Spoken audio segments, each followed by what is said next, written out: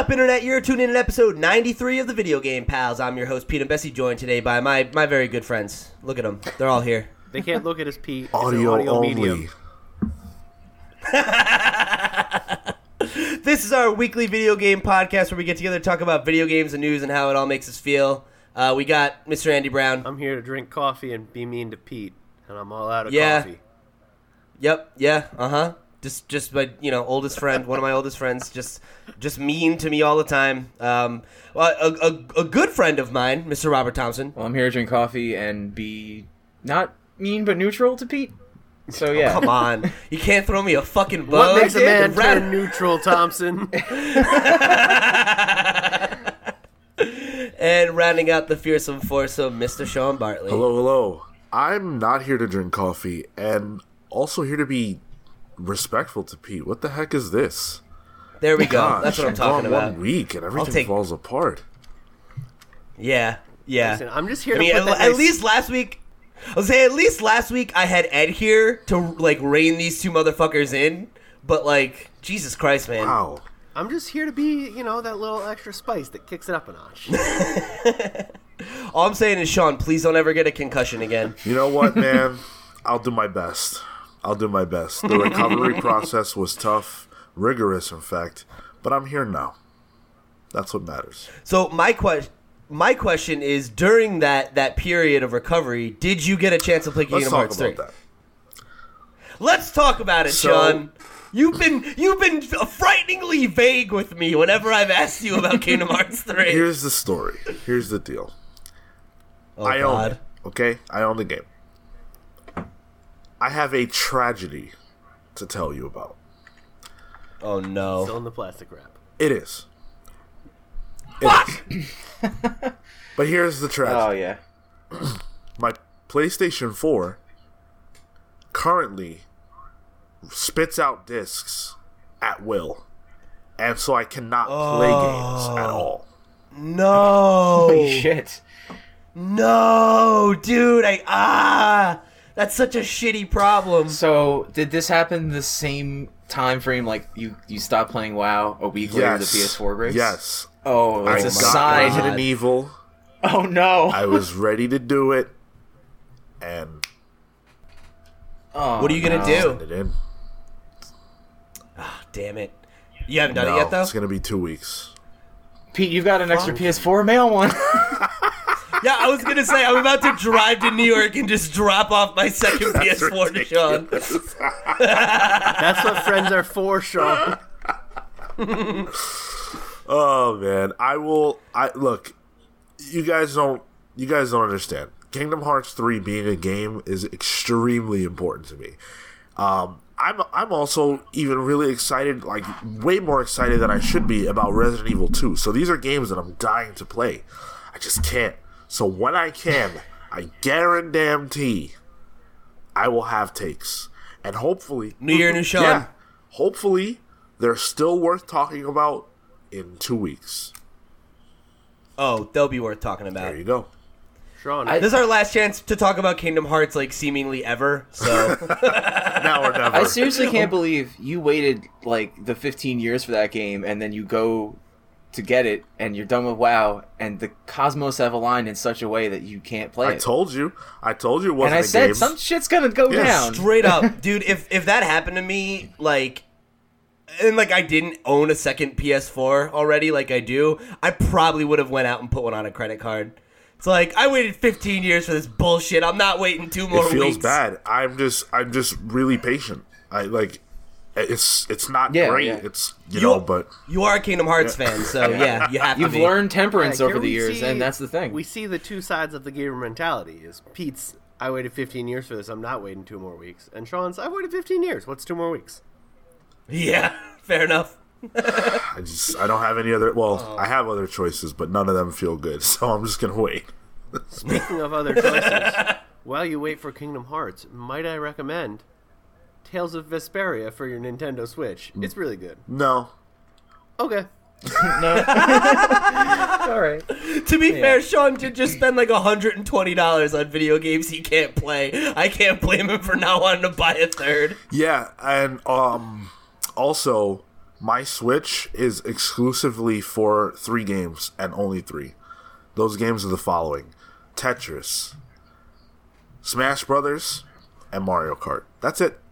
You break That's my all. heart, That's all. Sean. No more. I don't understand that. No more games. You'll never buy another game? No, that's crazy. No,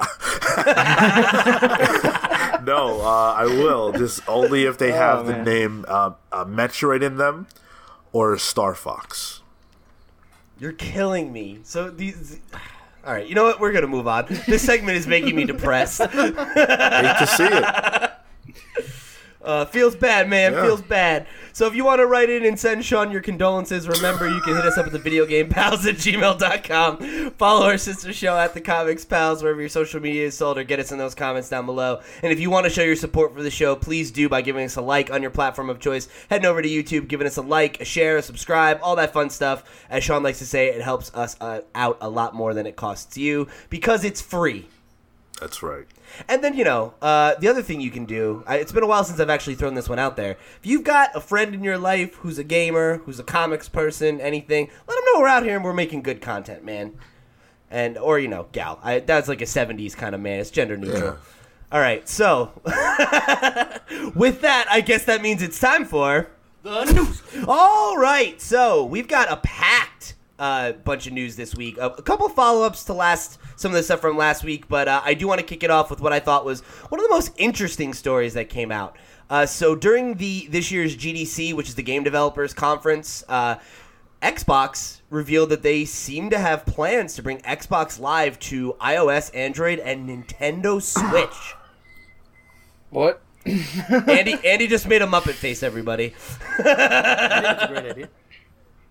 Yeah, so I do too. But I'll give a little bit more context here, and then we can talk about it. I'm reading from Polygon's article on the subject by Allegra Frank, so I'm just going to cut a little bit around here. Windows Central called attention to the Microsoft-presented panel Xbox Live, growing and engaging your gaming community across iOS, Android, Switch, Xbox, and PC, which will cover the forthcoming expansion of Microsoft's online platform. Xbox Live is about to get much bigger, the description reads. Xbox Live is expanding from 400 million gaming devices and a reach of over 68 million active players to over 2 billion devices with the release of our new cross-platform XDK. Get a first look at the SDK to enable game developers to connect players between iOS, Android, and Switch in addition to Xbox and any game in the Microsoft Store on Windows PCs. There's no mention of a launch window, but the panel aims to explain how Xbox Live will work on these varied mobile devices. The plan is to make achievement histories, friends lists, clubs, quote, and more accessible to subscribers when they're not on their Xbox or PC. So, obviously, there's not, like, a ton of information here.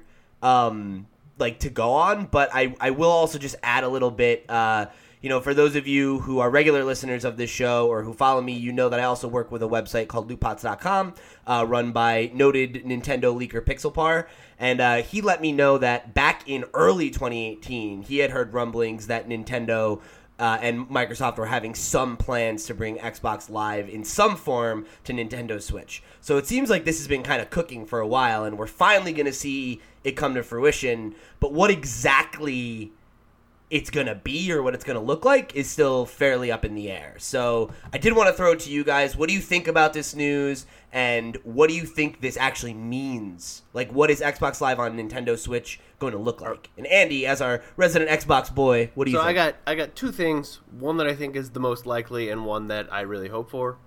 The one I think that's most likely is you're just going to use Xbox Live to sign into Minecraft on the Switch and have your Which cross progress. you already do. Oh, do you? Yeah, if you're playing the most recent update of Minecraft, you do have to log into Xbox Live on your Nintendo Switch. Okay. Well, what I'm hoping for is they just replace the whole damn Nintendo thing with Xbox Live. The Nintendo Online service is bad and should feel bad. And Xbox Live works great and has worked great for 15 years, so fuck it. Like, why, build your own thing from the ground up when you can just use Microsoft's that works and isn't terrible? If it's already you log into Minecraft with Xbox Live, I don't know what the middle ground between those two things is, though. I'm wondering if it means that we might just see more Xbox quote unquote Xbox exclusive games coming to Switch. Like, that seems like a weird move for them, though. You know, it's like, I don't know, because, like, Microsoft has taken this angle of not caring about exclusivity in favor of, like, software sales. Yeah. And, like, maybe that would be a strategy that would work for them on the Switch, you know, because they don't really see Nintendo as a direct competitor. Maybe. Like, I have no idea. This is so vague, you know? And unprecedented. Yeah. I love that Nintendo has joined forces with Microsoft on you're not Sony, so we don't care what you do. Yeah, like, the Sony Nintendo blood feud still runs fucking deep, apparently. Andy, is there any Xbox Live services like the PlayStation offers that I'm not aware of? Like anything that like you can't get anywhere else, you know, like I mean, they have games with gold. Yeah, I mean, they have games with gold. Yeah. They don't offer like the TV services and stuff. I don't know like what they really have. I don't think they do. If they do, I don't use it and never have. Xbox Live and PS Plus are pretty similar services at this point. Right. Yeah, I'm just wondering but if Xbox Live doesn't have a data breach every 6 months. I was just wondering if there's something. All right, if we're gonna throw shade, PlayStation 4 has also never had a inability to turn on because of PlayStation Network. So I think we're pretty even on that front, Andy. Everyone's got their problems. Yeah, I don't know, man. Like the crossover for this is really weird. Like there could be games coming to it for sure, but the only thing I could think of is just something you can't get on the Switch, or that they were like, hey, we don't want to spend the time to build some service up that the Xbox Live service has. And if it's already in there with Minecraft, it's kind of already in the system. So it's integrated, I guess? This is weird as hell, man. I know. It's a really weird something, story.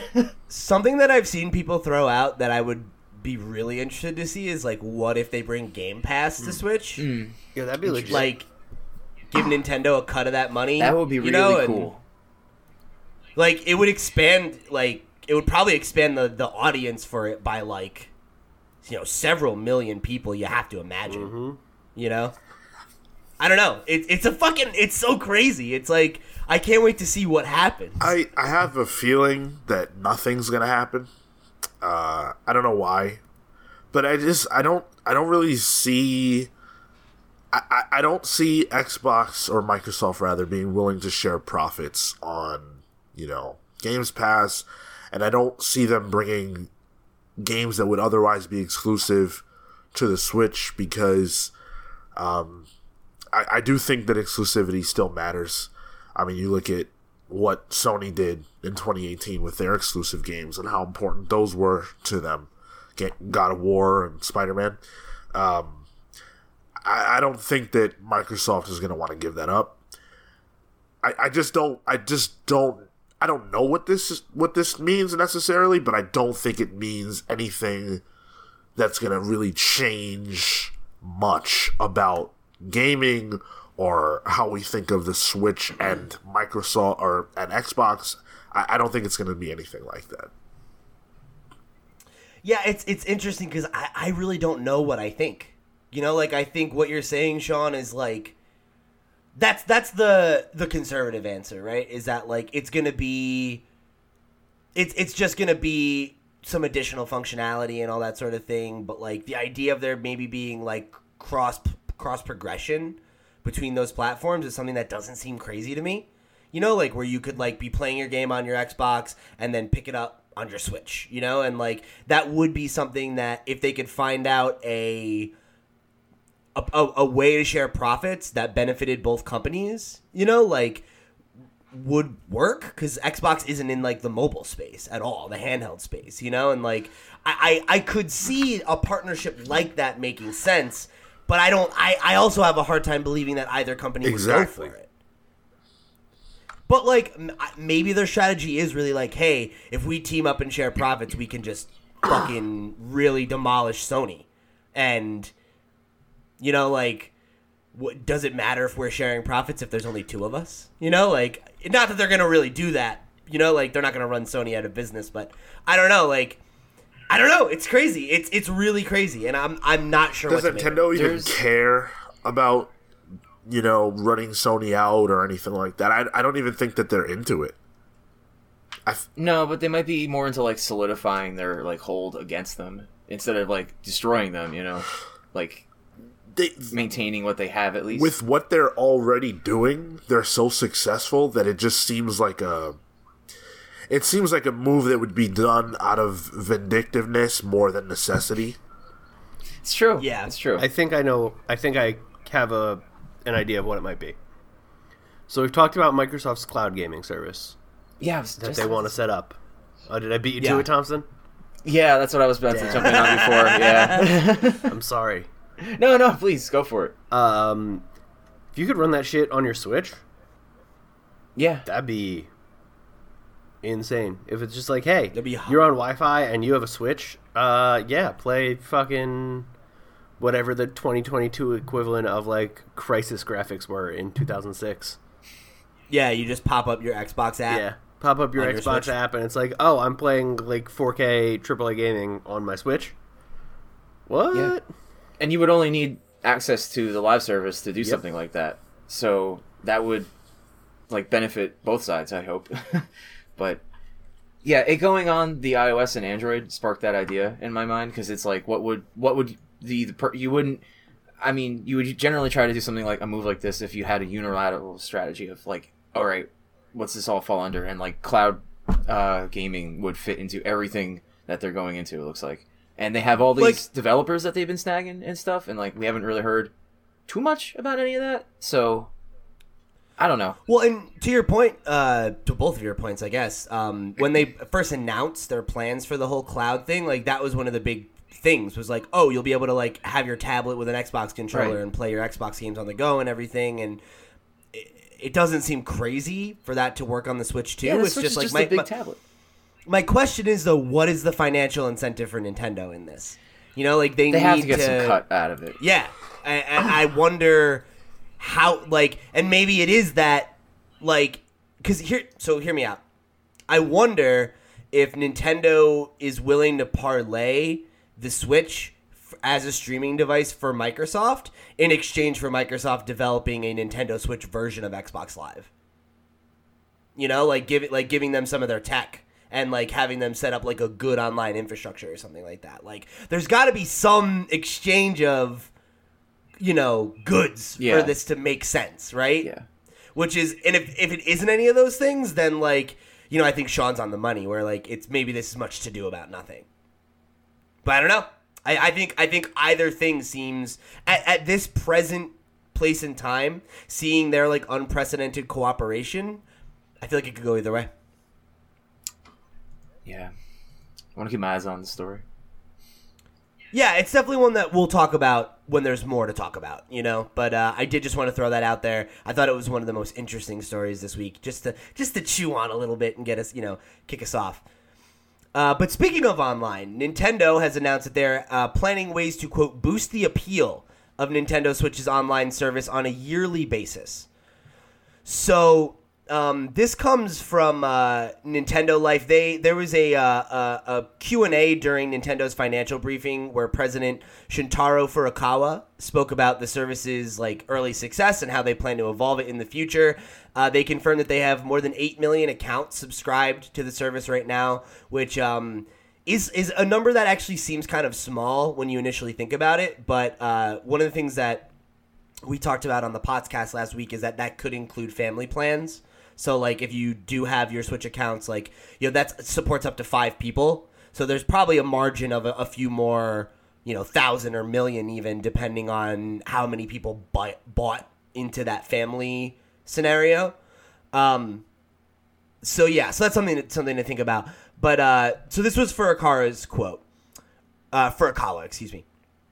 We do think that Nintendo Switch Online has a good start of coming out of the holiday season, helped in large part by Super Smash Bros. Ultimate. We are not disclosing details by each membership plan, but among consumers who have purchased memberships, however, a growing percentage is now opting for shorter plans like the 1-month membership. This is in contrast to the situation around the end of October of last year, when we reported that over half were opting for a 12-month family or individual membership. And then to combat this change, and this is back to the article from Nintendo Life, to combat this change and in hopes to, quote, build relationships with consumers and enrich the service's content, Furukawa notes that that Nintendo is, quote, planning ways to boost the appeal of the service on a yearly basis with announcements to follow.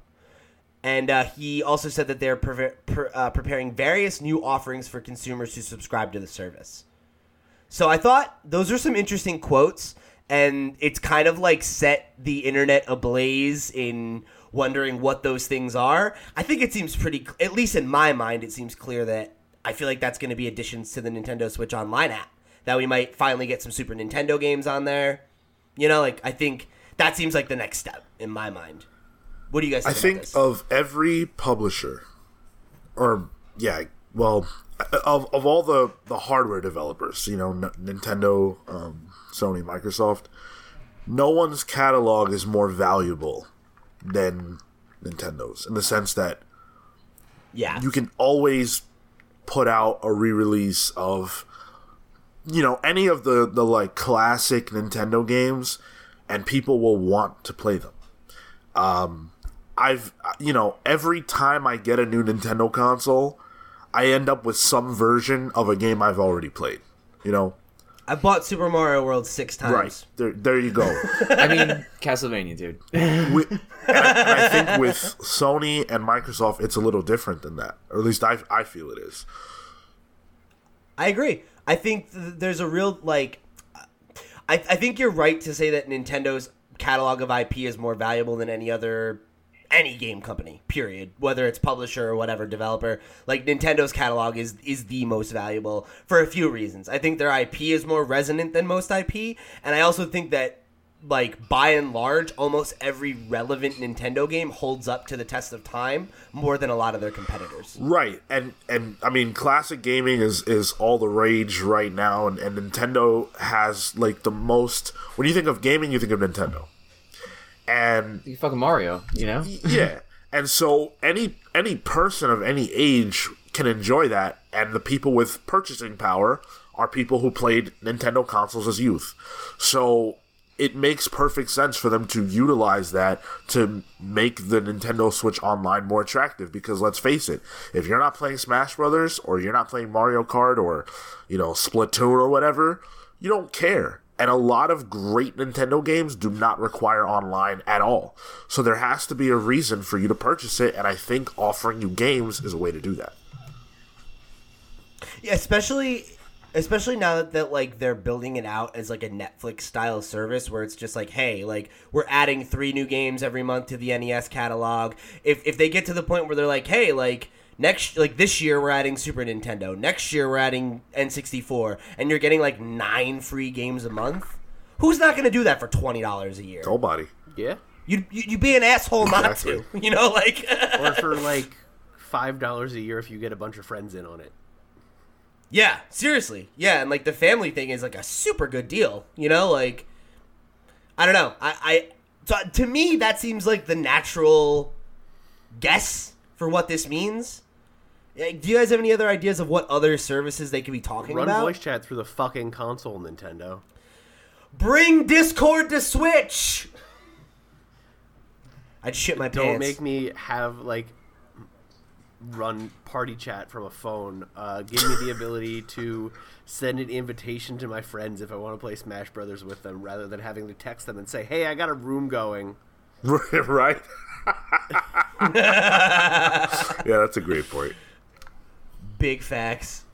I think all those things are the right answer. You know, like I think anything that Microsoft currently has, anything that Sony currently has is the right answer, because we all understand that Nintendo is way behind when it comes to online and what they offer.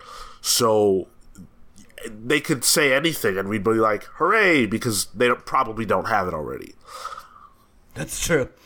You know, it's my like number one, like this is a stupid thing that doesn't matter thing that I want though, is I want themes. I want themes on the Switch. Sure. Let's get them. Like, give me some free themes for my Nintendo Switch Online subscription. I'd be about that. Yeah, absolutely, man.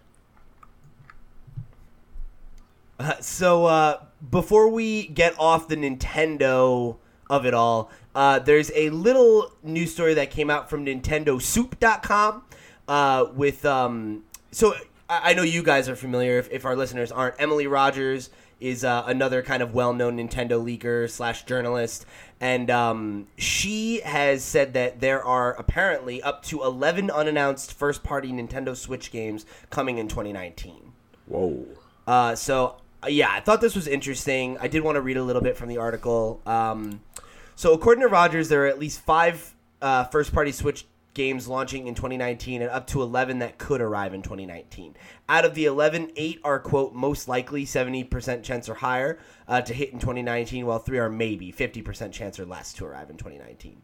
And she said out of those 11 games, one of them is a Nintendo Labo kit, one is the Metroid Prime trilogy, one is the secret title by Retro Studios that's been in development, 2 are eShop exclusive titles, 2 are mystery Wii U ports, one of which launched in 2013, and the mystery Wii U port has been kind of, a lot of people think it's Pikmin 3 or Game and Wario. So I thought this was really interesting, and I did want to take advantage of this as our random question of the week. Awesome. What do we think some of these games are? So I think let's again, right, review this. We know that so we'll say that there's the 8, right, that seem like they're a lock, right? So we can take out a Labo kit, and we know that there's Retro Studios games, which we have no idea what that would be. That's in the maybe category. Metroid Prime trilogy and a second Wii U port, right? So we have 4 games that are mystery games that we have no idea what they are. 1 eShop downloadable title, the Wii U port that was a 2013 title, another eShop game, and our Labo kit. So there's 7 games we'd have to guess. So I think the Wii U port's got to be Pikmin 3. I think Pikmin 3 makes a ton of sense. It's one of the only original games on the Wii U that hasn't come to Switch. It's one of the only core Nintendo games that's still stuck on Wii U. And there's been rumblings of Pikmin 4 around the corner for quite some time. So what better way to get people back on the Pikmin train than porting Pikmin, you know? I mean, a Pokemon title is obvious, right? Yeah, right? As a mystery game, I think that seems fair. Some kind of Mario offering? No. Oh, you know what though? Actually, I don't know if Pokemon would count for this because it's already technically scheduled. But they haven't announced it yet, right? They've said we're making a Pokemon game last year, but they didn't say announcement is Pokemon. Yeah, that's a good point. Yeah. Okay. And same deal, as a Pikmin strategy, you could hype up the new one by saying, "Hey, look, Pokemon, something from before." What haven't we seen in a while? Yeah, I'm trying to think of those, but they've been generous. Our gods have Star Fox. That's Pete, not. Please. Please, yeah. Let the dead die. Yeah. No, don't. No, it's not that. That's not what I meant. I meant don't even get me started. Don't even hype me up. That's what I mean. Don't open the fresh wounds. It's hey, what? All right, guys. All right, look, Nintendo, we're back. Nintendo Switch is where it's at. We're making a good Star Fox game. I know it's been a long time. We put out a lot of shit. We let Platinum Games make a game, which is always a mistake. We're gonna do a new one though. I would lose I'm sorry, if Platinum Games makes anything that's not their own original IP, they phone it in so fucking hard. Don't even blame Platinum. Miyamoto killed that game. How?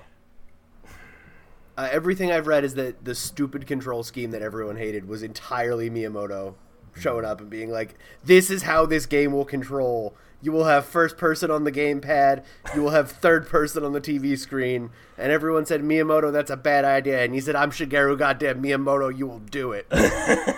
I will say I wouldn't be surprised to hear that because he did also kind of he's the reason we got that Star Fox Adventures on the GameCube. So he's been known to make a questionable decision in his time. That was such a disappointing game. I remember renting that game and being so excited and then being like, what the hell is this? You play that one part in the R-Wing and you're like, yes! And then it's all right, get on feet and use a staff. Right, how about no? Yeah. What the hell? It wasn't originally a Star Fox game as part of the problem. Oh. Mourn. It was like a dinosaur hunting game. Yeah, it was called Dinosaur Planet, I think. Yeah.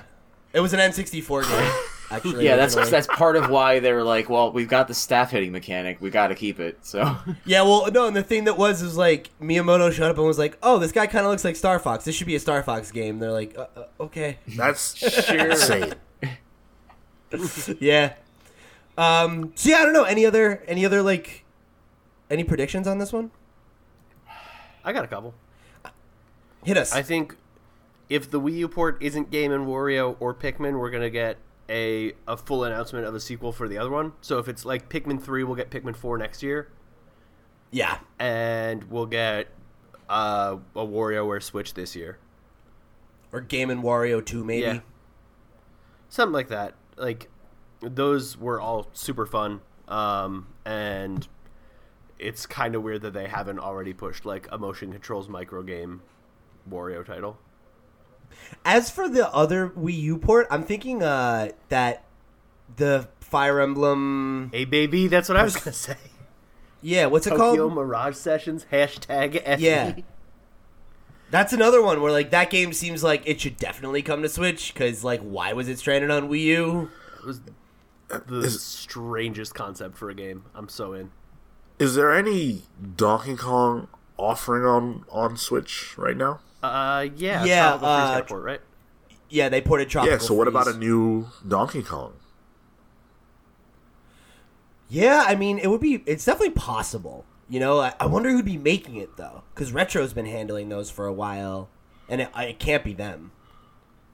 Now they're working on Metroid. We know they were working on their other secret game that was, like, you know, not... It was supposed to be original, I think. Oh, all right. Or maybe not original, but not Donkey Kong. So, like, I wouldn't say that it's not happening, but I'm just saying I wonder if it is who's I working could on have it. sworn at some point there was a discussion about how Retro was done with Donkey Kong. Right, exactly. That's So what I'm I- saying. It would have to be somebody Right, else. exactly. So I'm thinking maybe there's another studio who's involved, but you know, who knows? I you know. Yeah, it could be like the 2D Mario team or something like that, you know? That's the secret deal with Microsoft is Xbox Live is coming to Switch, and Rare's making a Donkey Kong. I would throw up. That would be God. awesome. Are you kidding me? If Rare made Donkey Kong, is that what it is? Yeah. Yeah, it's like it just reminds me. I was watching Bob's Burgers last night, the episode where they go to the Boys for Now concert, and there's that girl, and she's just like, "Boys, where?" And she just throws up all over herself. That's exactly what I would do if they announced that Rare was making a Donkey Kong game. That's funny. Donkey Kong Country 2, everybody! Ah! Yeah, that's pretty accurate, though. Or Donkey Kong 64 too, I guess is like more what I mean. I honestly don't have any more guesses. I'm having trouble thinking of, because it's like, you think about it, right? Like, Daemon X Machina is an indie that they have, or not an indie, but like a smaller title they have coming out next year. We know about Luigi's Mansion, Animal Crossing, Fire Emblem, Yoshi, and Pokemon are all already on the board. So it's like, who else is left right now? You know, like we already, you know, I think Pikmin and Wario are both on the docket for sure. But it's like, I wonder if it's actually going to be like a new IP. You know, like. So I'm not just saying this as a Fire Emblem fanboy. I I was wouldn't be waiting for it. I wouldn't be surprised if one of these eShop games was another Fire Emblem Echoes. Oh yeah, that's a good So point. like Yeah, they I knew did- somewhere in this they could shove a Fire Emblem in Yeah. because there's so many that would fit. There's so many that would fit. If they do it the way they did the last one, which is the remake of Fire Emblem 2, most of the design work's already done, and it'd just be modernizing the graphics and getting voice actors in. And Fire Emblem Heroes prints money on the back of, like, oh, my waifu! Yeah, it does. So it would make sense to strike while the iron's hot. I wonder if they might bring Heroes to Switch. I can see that. I can't see it doing well on Switch. I don't know. My only wrinkle there is I don't think that they'd put out 2 Fire Emblem games in a year. So like I think they would only do that if Three Houses is gonna slip to 2020, which is possible. Yeah, I can imagine. Yeah, I don't know, man. It's interesting because like I'm trying to think of like what else. Like, I mean, there's always the possibility of Splatoon 3, like Splatoon 2's like new content stuff finally ended this year. So like there is no more planned content for Splatoon 2. I feel like Splatoon 3 being announced and maybe just like having a quick release like we did with Splatoon 2 is totally possible. Maybe ARMS 2, which like I know a lot of people like to shit on, but like it sold over 1 million copies for a game that they weren't expecting to sell. It sold over 1 million copies. Get out of town. I mean, I got mine in the bundle when I got the Switch, so I don't know if you call that as selling a copy. I don't know if they include bundles in that. I would think that they would, but They definitely like, bundled it a bunch. Yeah. You, Well, it was like the new thing. either way, you know? Yeah, and I that's, sold mine. that's impressive no matter how you slice it, in my opinion. Yeah. Yeah. Even if it is counting bundles, like that's a good number for a brand new IP on a system that was untested at the time. Yeah. You know, like when ARMS came out, Switch isn't what Switch is now. Would they be brazen enough to announce another Mario like core like Odyssey's been out for? I think that's totally on the table. I mean, I like it's been what, them 2 years? Almost. Nah, like more like a year. Oh, okay. Because like it came out in what, fall of 2017, late summer maybe, Yeah, like yeah. August. Yeah. Yeah. Either way, It's been out there for a while. I guess it's been like a year and a half ish. Sure. You know, but yeah, I think a sequel to Odyssey or Breath of the Wild are definitely That's on a the quick table. turnaround. Oh, I don't know. Yeah, I think they built that engine. The engine is great. People really like it, and I think them doing like a Majora's Mask or Mario Galaxy 2 style sequel where it's the same engine just with new content and new mechanics, like I think that's totally plausible. the engine's amazing. Whether-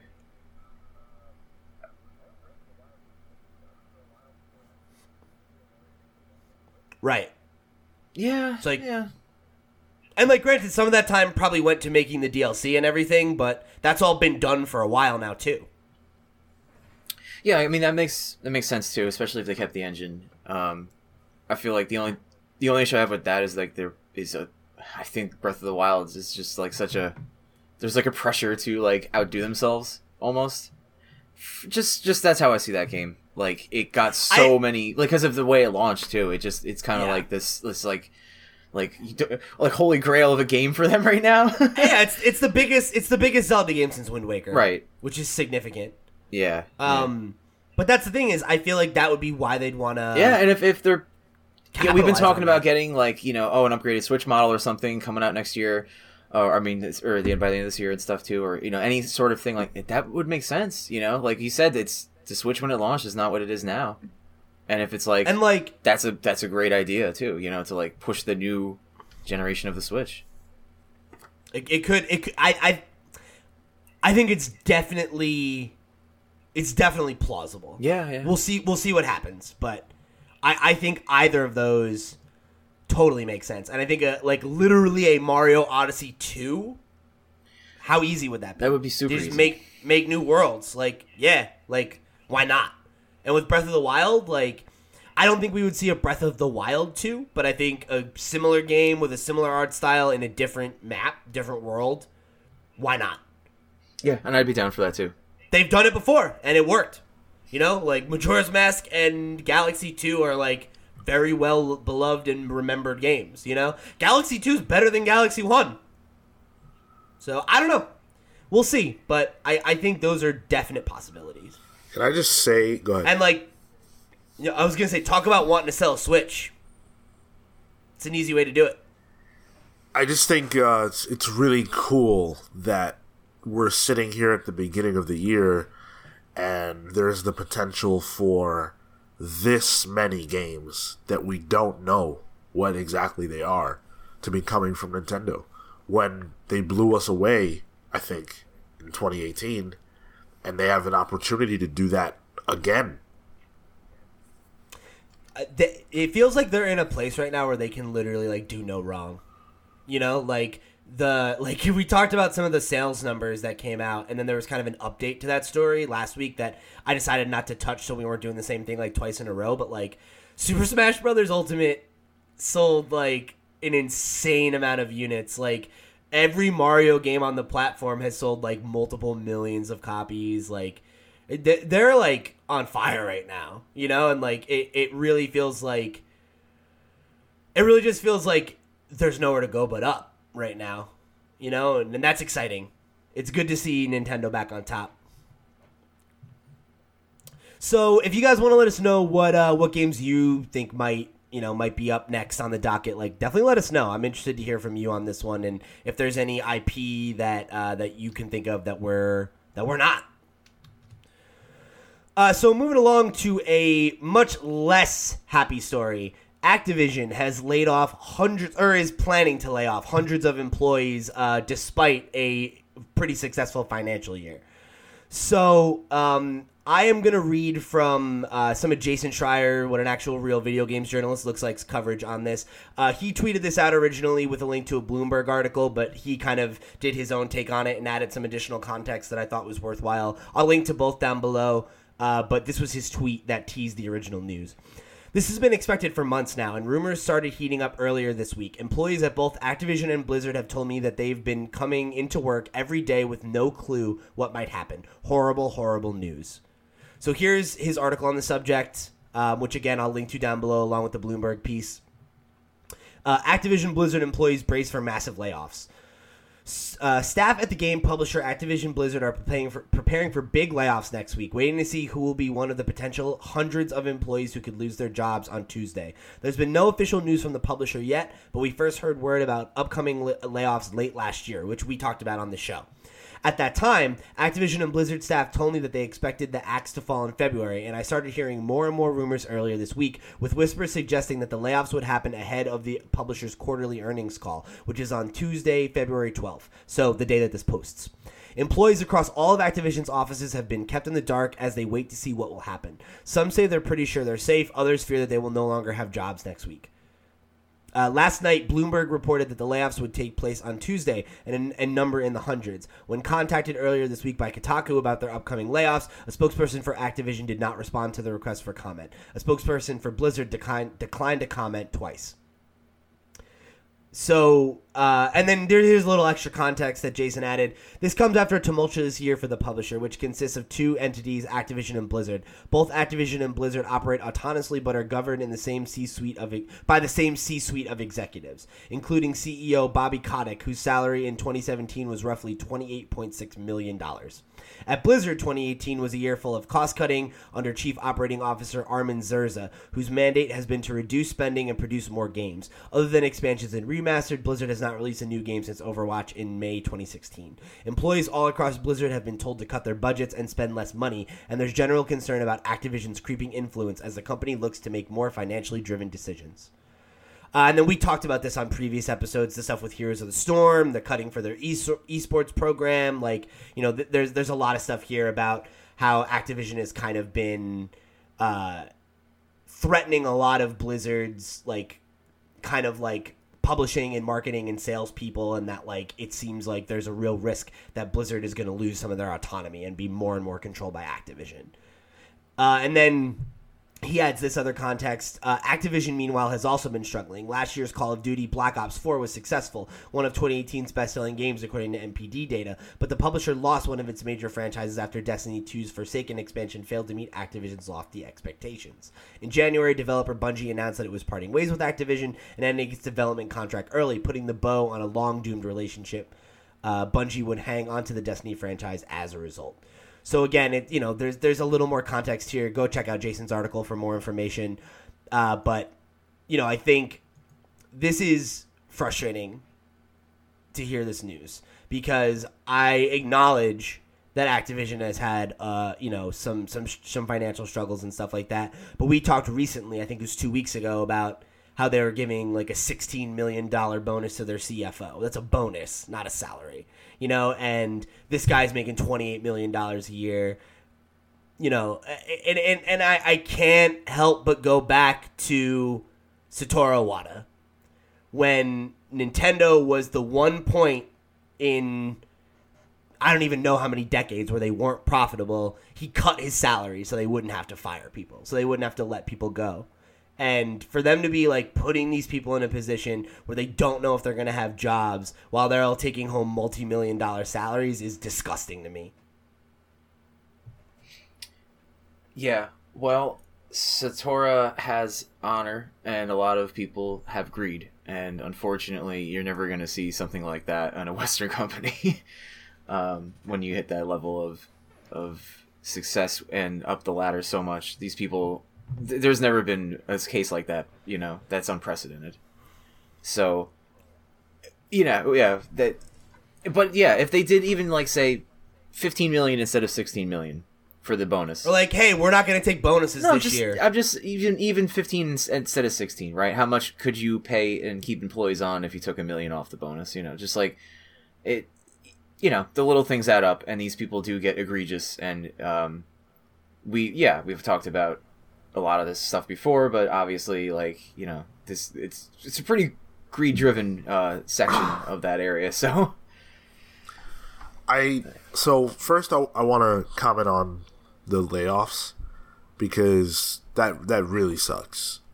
Hundreds of people losing their jobs is awful, and especially because on the outside looking in, it seems as though there are ways around this. We talked about Telltale and their situation, and I defended them to a certain degree. Especially because they're a much smaller company than this. This seems completely avoidable. You're talking about the same company that publishes Overwatch.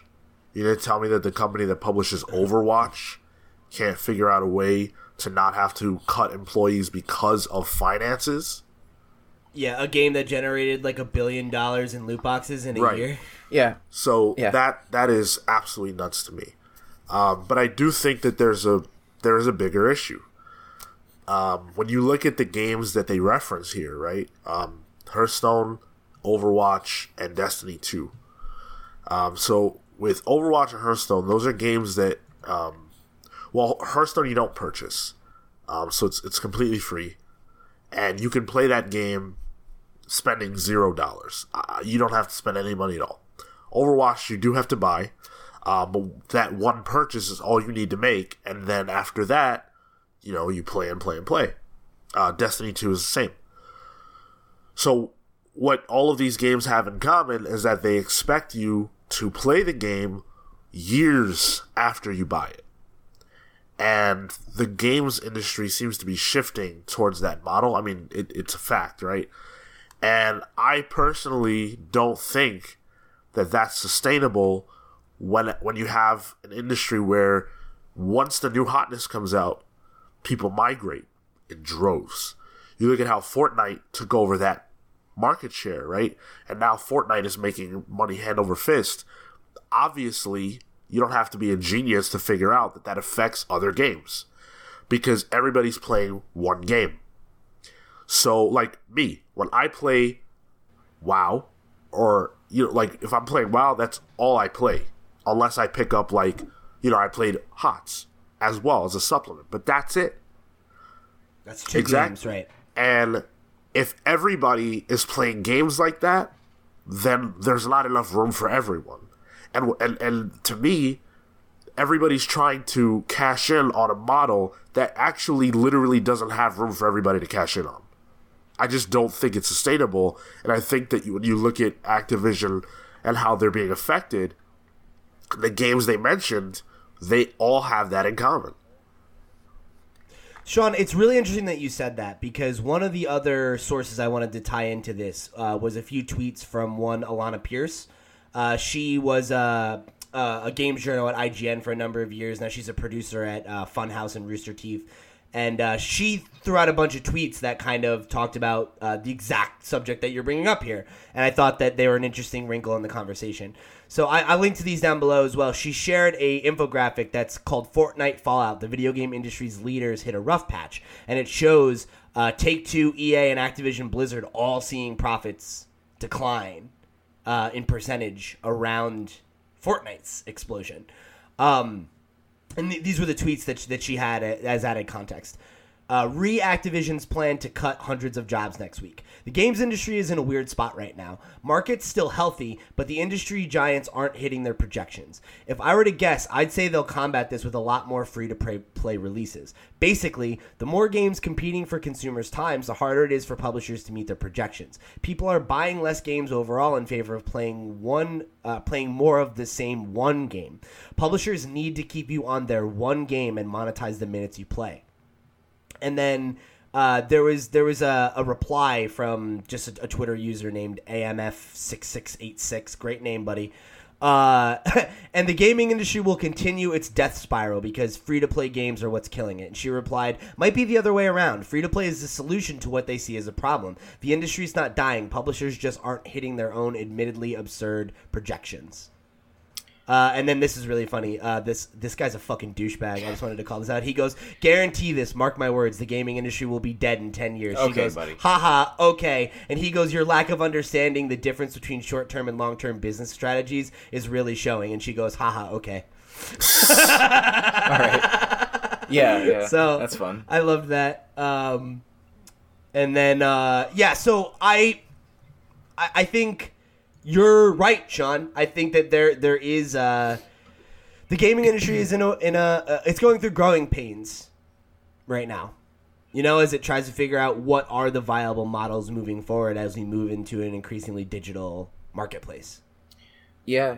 I think the one thing that's interesting to look at if you look at Blizzard's portfolio is that they sort of have that persistent gaming experience across each thing. Like they have StarCraft for RTS, they have World of Warcraft, right? MMO, and they managed to make so few games, and they're all good, for what market they need, and they've been doing that, right? There is no room for a lot of other people to come in, and I think now, when you look at how many people have caught up to the trends, and how many companies have released, we got the big AAA battle royales are coming out, that kind of stuff, and it's wild to think that everyone's trying to do that, and no one's gonna not be cut down. I mean, there's just no way. If you all make the same experience, it's just that it's gonna fragment way too much. Yeah. It would be really having a fourth console out there now would be really interesting. We've talked about that before in the same way.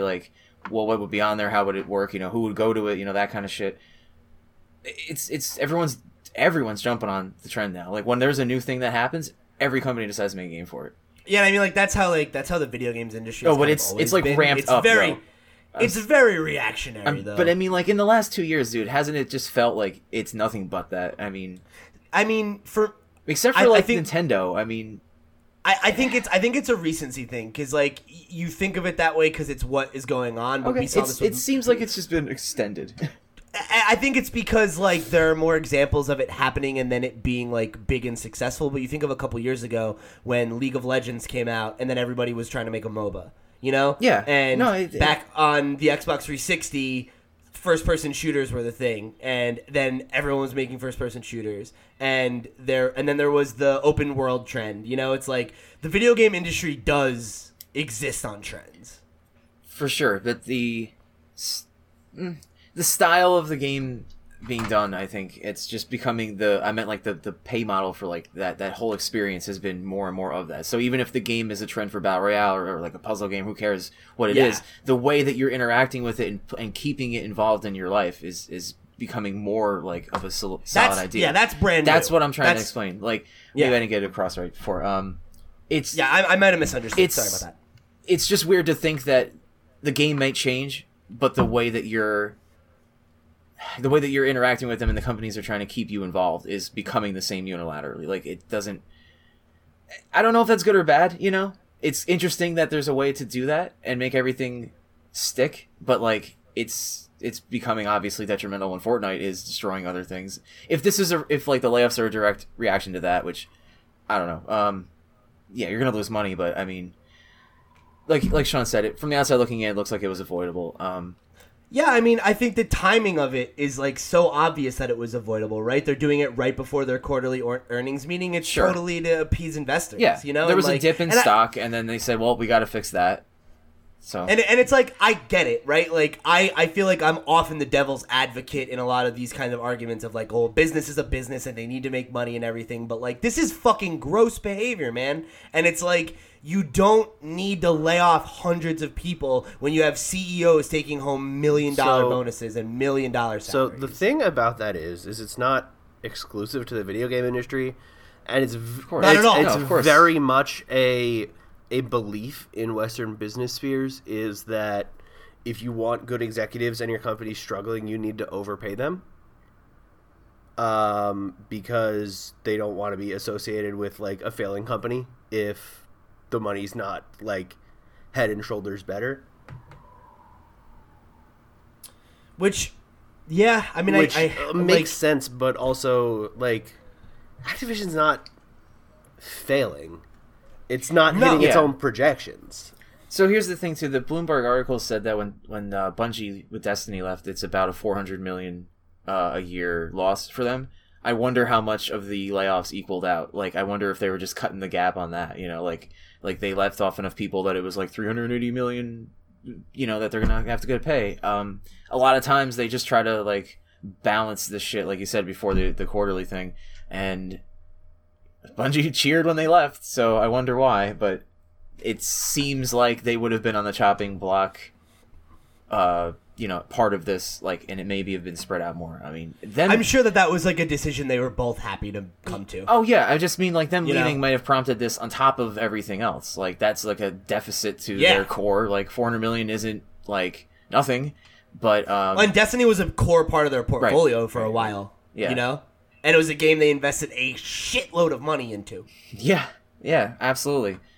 They had a lot of money coming in and out from that experience, so that either way, like if quarterly or not, like there is an adjustment coming when something like that happens, and more than likely it leads in some kind of layoff somewhere. I think like my issue with this is because like what Andy's saying is totally correct, right? It's you're making a salient point about like it's a problem with the culture of corporations and publicly traded companies, and I made this point 2 weeks ago when we first talked about this story, or the update to this story, where it's like, maybe video games just don't make sense in this model anymore. You know, where it's like the market can't sustain this many giants, and like, you know, that like, I guess it's just like we have like corporations that have investors always have this mentality of like sustainable, quote unquote sustainable, means constantly growing and constantly getting bigger. Right. And that's not sustainable. Like a sustainable business model is sustainable. Is you make the same amount or you make modest profits over time, not that you need to continually keep just building and getting bigger and bigger and bigger. Like that, there has to be a fucking ceiling on that eventually. And it reminds me of the story that has been coming out about Patreon recently, where the investors in Patreon are pushing for them to make more and more and more money. So now they're worrying about how they can expand their offerings and become bigger instead of just doubling down on what they're doing that's working and making a lot of money. You know, and it's like, when is enough for these people? And the answer is fucking never. And like, if you have a game that's making $1 billion fucking dollars after it's done and out the door and everyone's already bought a copy and it's still generating that much money, and you look at that as a failure that you need to fire people over, you know, that like, we're not making enough money. Like, maybe there's a fucking problem with your business model. I think you're right, but I also think that there's not a snowball's chance in hell that the same people who are taking home $20+ million are going to look at that as the issue. You're right.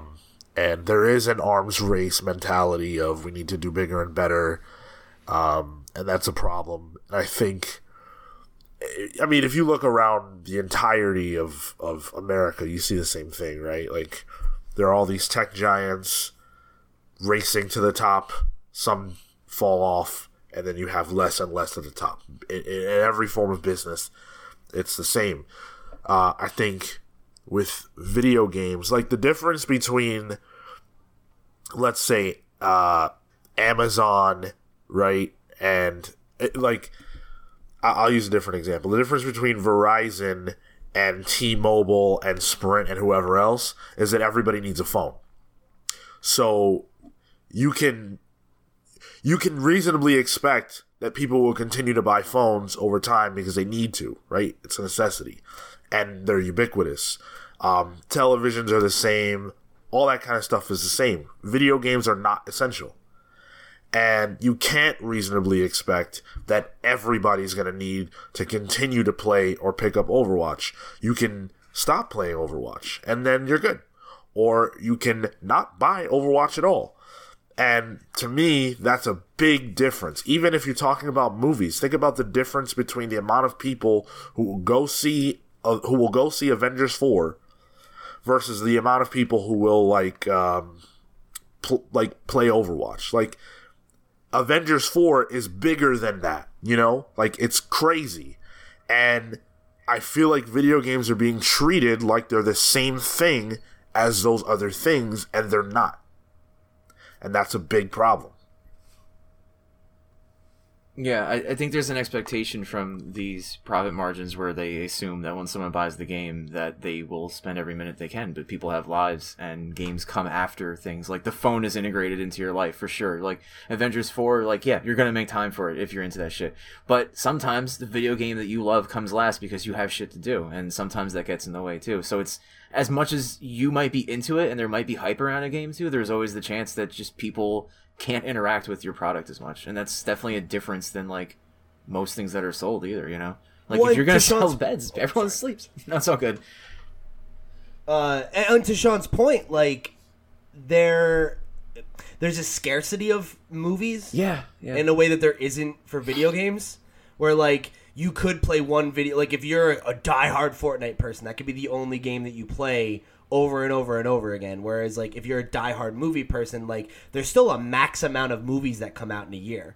There are literally, like, 30 video games that come out, like, every day. You know? Now, for sure. And last point, the expectation and the model of design a game to be the only game that an individual will want to play is backwards. Because, like, Why would you think that you were the only developer who's going to make a game that's going to dominate everybody else's mind share, and that's not going to have a negative impact on the business? And then why would you not think that if someone else also does that and they make the game that overtakes your game, that that's not going to affect you? Right. And I think another, and just to build on this point, and then I'm done. I think there's also the problem of the fact that the video game industry is so reactionary. And I don't think it's only the video game industry, right? Like, Hollywood's going through the same thing right now, where people saw Marvel do the cinematic universe thing, they smell the money in the water, and then everybody tries to rush and do their own version of that. And that's, I think, what we're seeing right now, too, where, like, the games that are on top of the world in that way, right? Like your League of Legends, your, you know, originally PUBG, then Fortnite. Like, nobody sets out to make a game that's that big thinking we're going to make the biggest game in the world. They set out to make a good game. And then you have a bunch of other companies that are run by these C-style executives who are like, well, we got to make our own Fortnite. We should be making $1 billion a month. $1 billion a year isn't enough. Like, that's stupid. That you think that you can just chase Fortnite in that way and just like, yeah, it's gonna work. You know, we'll put out our own Fortnite. It's like that shows a fundamental like disconnect with how great video games are made. I can talk about this forever. I'm just gonna tap out. Yeah, me too. And the fucked up thing is, we're gonna have to talk about it next week when we find out how many people get laid off. Oh yeah. We'll talk about this more, but this has been a good conversation. I think that's a good place to stop it for now. So, Sean, before you mentioned what happened with Telltale, and we have a little bit of good news. Some former Telltale developers have bonded together to form a new adventure game studio called Ad Hoc Studio. Nice. I'm pulling from the IGN article on the subject, but Variety originally broke this story. 4 former Telltale developers have reunited to form Ad Hoc with the intention of continuing their legacy of crafting narrative-focused games. While details on their first project have not been revealed, quote, the team is strongly hinting that it will be an interactive, live-action experience. Quote, making interactive experiences with real actors on the screen is something we've always talked about, Ad Hoc Chief Creative Officer Pierre Charette said. We all have backgrounds and interests in film and television, so combining that with our experience in games is something that we're exploring right now. Charette also cited recent movements in entertainment consumption as motivation for the studio's formation. Quote, it feels like we're at the precipice of a big shift in how we consume media where the lines between film, television, and games are starting to blur. Quote, with streaming platforms in our homes and cell phones in our pockets, we're in this unique time where the barrier to entry to interaction is gone. So as a group of people whose expertise and experience has come from making interactive narrative that sits in the space in between, we feel like now's the perfect time to form a studio that focuses on creating content for a new space. And then they, the article kind of like makes some conversation about like Bandersnatch, which was the, what was it, Black Mirror? Yeah, the Black Mirror interactive thing that Netflix Her story's so good. Which was an award-winning game. Right. So this isn't unprecedented. There's certainly examples of it being good. But it's like a whole studio developed to it is obviously pretty interesting.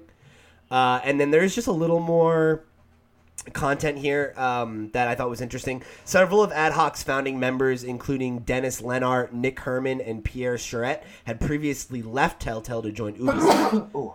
And both Herman and Lennart served as creative directors at Telltale, while Charette was the director of writing. So I think that's pretty cool, and it's interesting because I don't know that they ever actually put out a game for Ubisoft. I remember that was like a big news for a long time, and I feel like nothing really ever came of it. So it's interesting to see that they're all kind of reuniting to do the independent thing again. But what do you guys make of this? I'm glad that they left Telltale before the end. Because, like, nothing against the people who got laid off from Telltale, but the studio definitely wasn't what it used to be when it folded.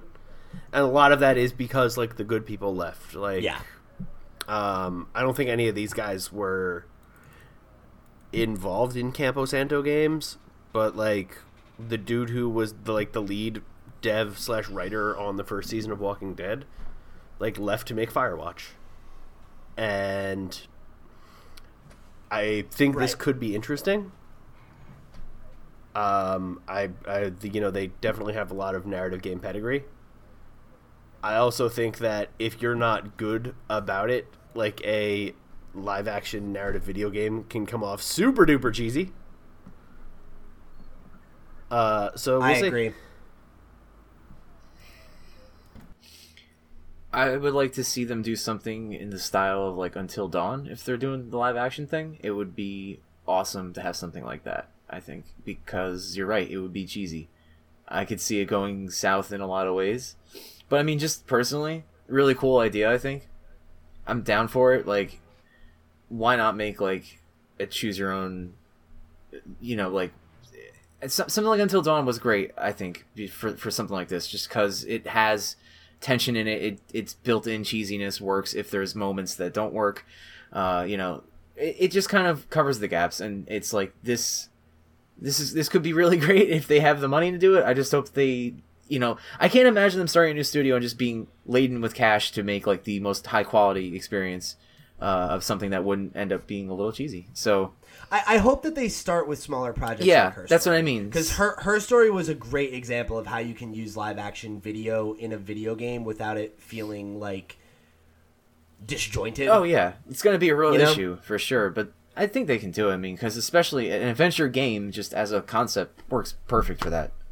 Right, because it is just making choices and dialogue and stuff. So I don't know. I'm with you guys. I'm cautiously optimistic about this, but I certainly have my doubts that we're like there yet. Yeah, I'm not sure. And also, just because they're new, like with money, funds, and all that shit, is a real issue. But I think if anyone can do it, it's probably these guys. Yeah. So they have a good hope, I think.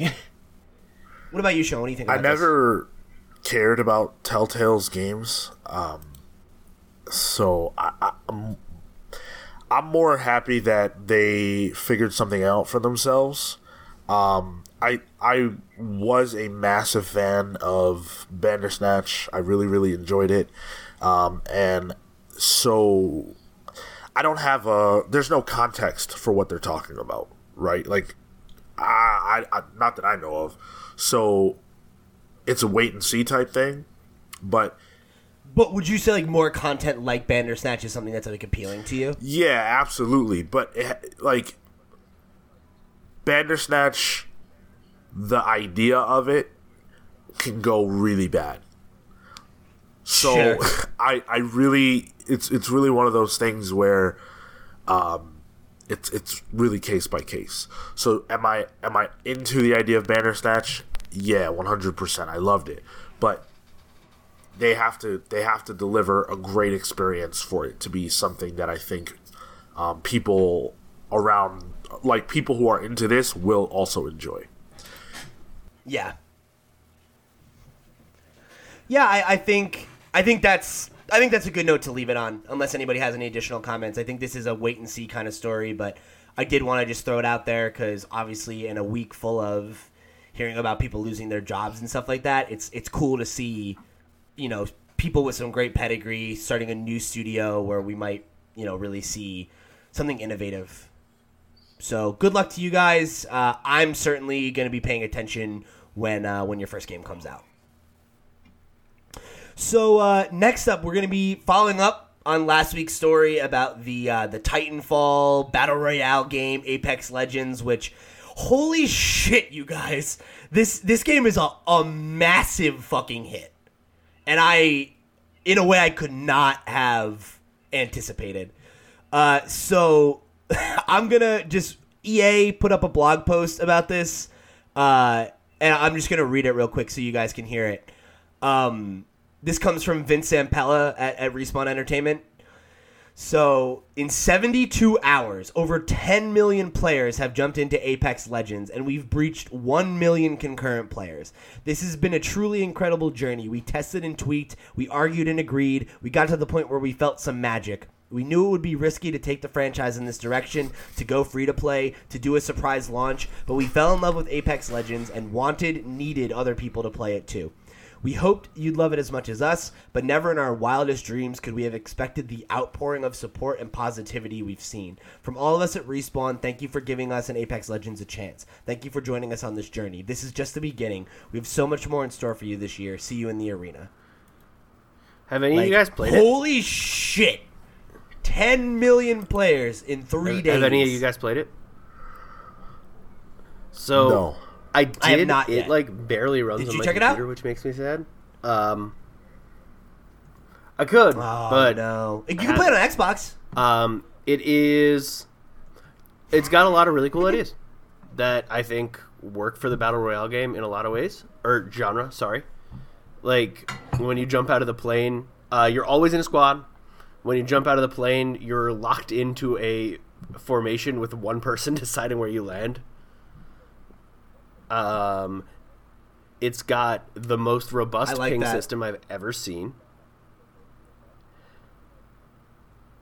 Yeah, I've heard that it's really easy to You communicate. see an enemy, with you can your like squad. tag them, and then your squad sees where they are. You can say like, "Hey, I'm going through this door. Hey, there's good stuff here," in a way that's almost like voice comms without having to use voice comms, which I hate.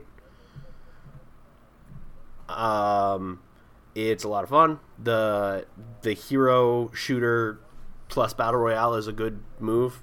Playing the different classes is cool. So What are there's the like different there's classes? one girl who's a healer. Everybody gets like a special ability and an ult. So like her special ability is Okay. she like throws a health that sounds pack. cool. Her ult is she calls down like just a supply drop. Like there's one character who is like able to jump through portals, so she can press Q to turn invincible for a couple seconds and run away. Do they have like Yeah, names? Like, they are they do, like but I don't characters with remember what identities, names are. or are they like? Okay. It's like Overwatch. There's 8 characters. There's a robot. That's fucking cool. There's a character who can like shoot a zip line. It's a lot of fun. I'm like really I'm like really excited about this game, honestly. Like, I really want to check it out. Like, from all the positive buzz that I heard, and like the fact that you're playing it, like I'd love to jump on and do some, some squads this week. Yeah, I don't know if I will keep playing it because again, it barely runs on my computer. Right? Yeah, that's true. You gotta get a new computer, Andy. I do, but I have no money. I think this is great. Hats off to Respawn. That's all cool. Very happy for them. Don't want to diminish that, but 10 million users, right? And then you think about what we just talked about. Those 10 million people didn't come from nowhere, right? They're not new humans, and they're not new gamers, right? 10 million babies have picked up. So New generation. So what games did they come from? What games lost players for this game to gain players? Will those players stay away from the game that they were playing to play this? You see? That's what we're talking about. That's what happened. Right. That's exactly what happened. You guys like how there's like a nice like theme throughout this episode? Like, yeah. Well, I'm definitely gonna try this game out now that Andy's given a summary of it a little better, and also 10 million people. So when I get some Thompson, let's do some squads this week. Yeah. I definitely want to try this out, at least to experience it, see what's the hype about, that kind of crap. It's free to play. But like I said before, I don't think Battle Royales for me. I can sustain it. So I'm glad this brought some fresh players and some new life into it. But yeah, I think for me, I enjoyed PUBG quite a bit when we were playing it. Like I like the Battle Royale game mode, but I think it has gotten a little stagnant for me, and I was hoping that I would get into Fortnite because the building kind of brought a new element to it, but I could not get into it. Yeah. And same. I think a more hero-oriented game definitely appeals to me because I love Overwatch, I love League, and I think this could be a game that really speaks to me. Maybe it's got the I'm special excited sauce. to try it. I mean, it seems like it. Yeah, I mean, to Sean's point, who knows if these numbers are sustainable? But what's interesting and what leads me to believe that they are is that this story was originally, they passed 2.5 million players in a few hours. Oh, now they're up to 10. It feels like it's snowballing because the game's actually really good. And it's at launch this good, Mm-hmm. No other game in this genre has had that. Because, when Fortnite first came out, it wasn't a Battle Royale. And, the Battle Royale thing was originally who's going to play this? It's tacked on. It's bullshit. They evolved it over time. For this to come out and be this strong out the gate, if they can continue growing it in that way, adding new heroes, adding new maps, whatever they got to do to keep people engaged, it could have a real future ahead of it. So, I want to point something out that's not in your notes that Polygon ran a piece on yesterday. Hit me. Respawn might have just killed BioWare. Apex Oh, Legends yeah. came out and is free and is great. Who the fuck wants to buy Anthem next week now? It's really funny that the week before this came out, Anthem's Yeah. beta Anthem or had whatever the beta, was out, and it and was just and problematic. I've Yeah. seen so much of it that I wish I could unsee, but it is really crazy that the week after or something this comes out, it's free to play and just bam, 10 million people. My real hope is that even if Anthem is a flop, that it has the potential to have a Destiny rebirth over time, or that BioWare is at least going to be given enough rope to make the Dragon Age game that they're currently working on, and that's the thing that can potentially save them. But the future looks bleak for BioWare right now. It's a bummer. It really is. And I hope that EA is willing to give them more chances because they know that the bad press would be so bad. I don't know. I feel so scared for them. But I'm trying to look at it from every angle of they're okay. They're going to be okay. There's so they're many come ifs back. in that whole package that you just downloaded. You're I hope that EA does something noble. What? No, it's not noble. It's out of them not wanting to get more bad press. I'm not so sure that BioWare deserves another chance, because if Anthem goes south, right, that's two big time games that they put out that didn't do what they were supposed to. Look at The Old Republic. That game did not do what they thought it was going to do at all.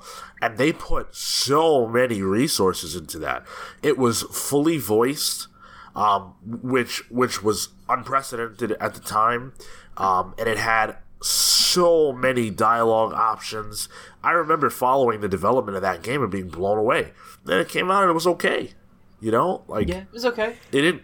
Yeah, but that's so long ago, you know? It's like they have, like, since then, like, they've released some of the greatest, like, the Mass Effect trilogy is fucking phenomenal, you know? And, like, Dragon Age Origins is phenomenal, and, like, every game from Origins, like, excluding the, you know, some of the issues with the ending of Mass Effect 3, like, you can put a lot of that blame on unfair schedules and changes within EA. Like, if you read Jason Schreier's book, Blood, Sweat, and Pixels, the chapter about Inquisition, like, that game had a lot of problems that were not directly because of them. It was, like, a mandate within EA of wanting to get the Frostbite engine to become the standard, and BioWare being like, yeah, like, let's give it a shot. Like, and, like, Anthem is a game that clearly needed more time and more development than it was given. And, like, that was them wanting a Destiny competitor, you know, from EA. So it's like, I just want them to have a shot with the right team with enough time for Dragon Age to, like, make another true, like, BioWare game. Because, like, even, like, Mass Effect Andromeda is another example of what you're talking about, of a game that didn't meet expectations. Yeah, they had their fucking bullshit little brother studio working on it, and then it needed a delay, and it didn't get it. You're speaking because they needed to hit a You're speaking quarter. with your heart. The EA is not. You're right. EA is not thinking like that. They're not going to say, "Oh, well, we screwed that one up," or "That was our." They're not going to do that. Yeah, You're right. They're gonna look at the history and say, you got Andromeda, you got, you know, it's what are you doing? I'm more saying that as I believe they deserve another chance, because I believe BioWare is still capable of making BioWare level quality games. I totally agree with you, but I don't think that chance is coming. If BioWare wasn't under thumb, you're right, but they are. Right. And I know that that's the reality of the situation. My hope is that there's enough of a perfect storm right now at EA that they're going to give BioWare the at least Dragon Age, the next Dragon Age, as like a, here's your last shot, kid, like, get it right or you're done, and that they get it right. And that's you're right, that's me speaking from my heart. And I realize that there's a real danger of that game just getting canceled and them being done. But I hope, there's nothing I want more than to see BioWare succeed again. Because when they're at their peak, they make some of the best games, narrative games in the industry. And I hope. I don't know how this turned into me being sad about BioWare, but good job, Respawn. Well, maybe when they get canned, they can join Respawn.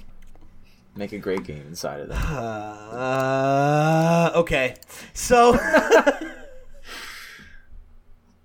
there's one last little bit on Apex Legends that I did want to talk about before we move into our meat and potatoes this week, where we talked last year about how there's a rumor going around that Titanfall 3 had become Apex Legends, and it appears that that is true, and that Titanfall 3 is not currently in development. So, again, this was a story that originally broke at Eurogamer. Eurogamer has an excellent, very long breakdown, interviews, all that kind of stuff. In the interest of time, I'm going to be reading from Jason's kind of Kotaku aggregation of that story. So I'll link down to the original article below if you want to get into the meat of it. We are going to pull from that a little bit for our main topic, but just to get you up to speed about what's going on with Titanfall 3 and Apex Legends, here we go. What was once Titanfall 3 has become Apex Legends, the free-to-play battle royale game that launched today. In other words, a third Titanfall is not currently in development, despite the critical acclaim for the first two. At a press event for Apex Legends, Respawn producer Drew McCoy told Eurogamer that Titanfall 3 wasn't happening.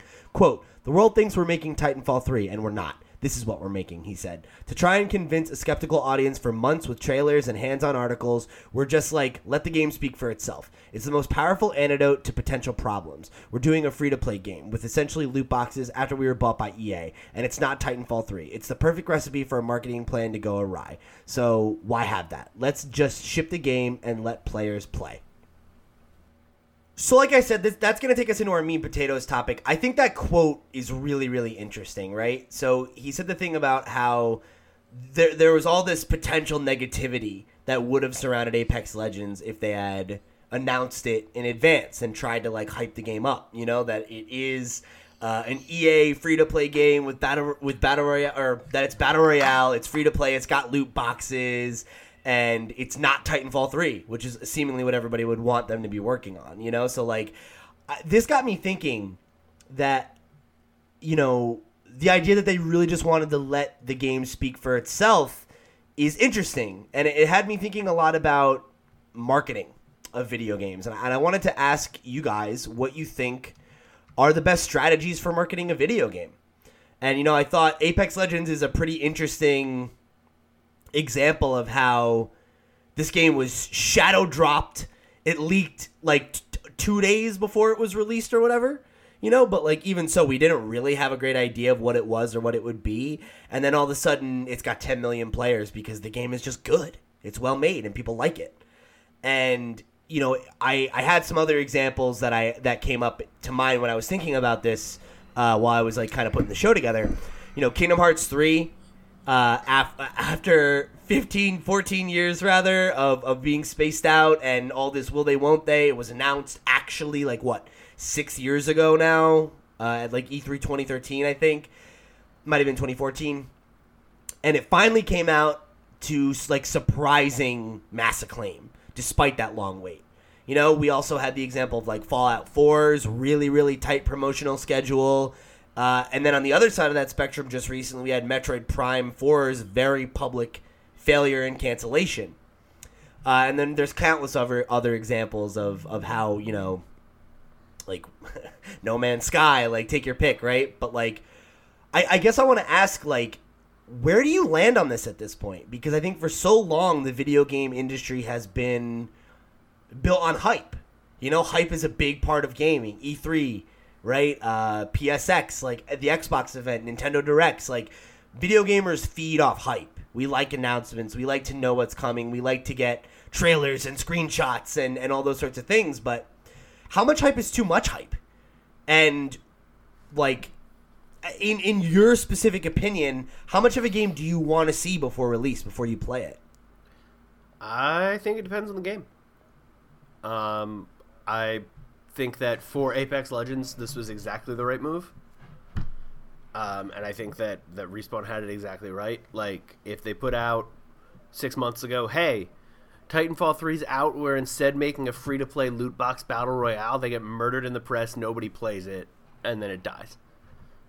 They shadow drop it, and it's like, hey, yeah, we made this thing. And people are like, oh, well, fuck. I guess I'll check it out. It's free, right? And then it's fun and it's great.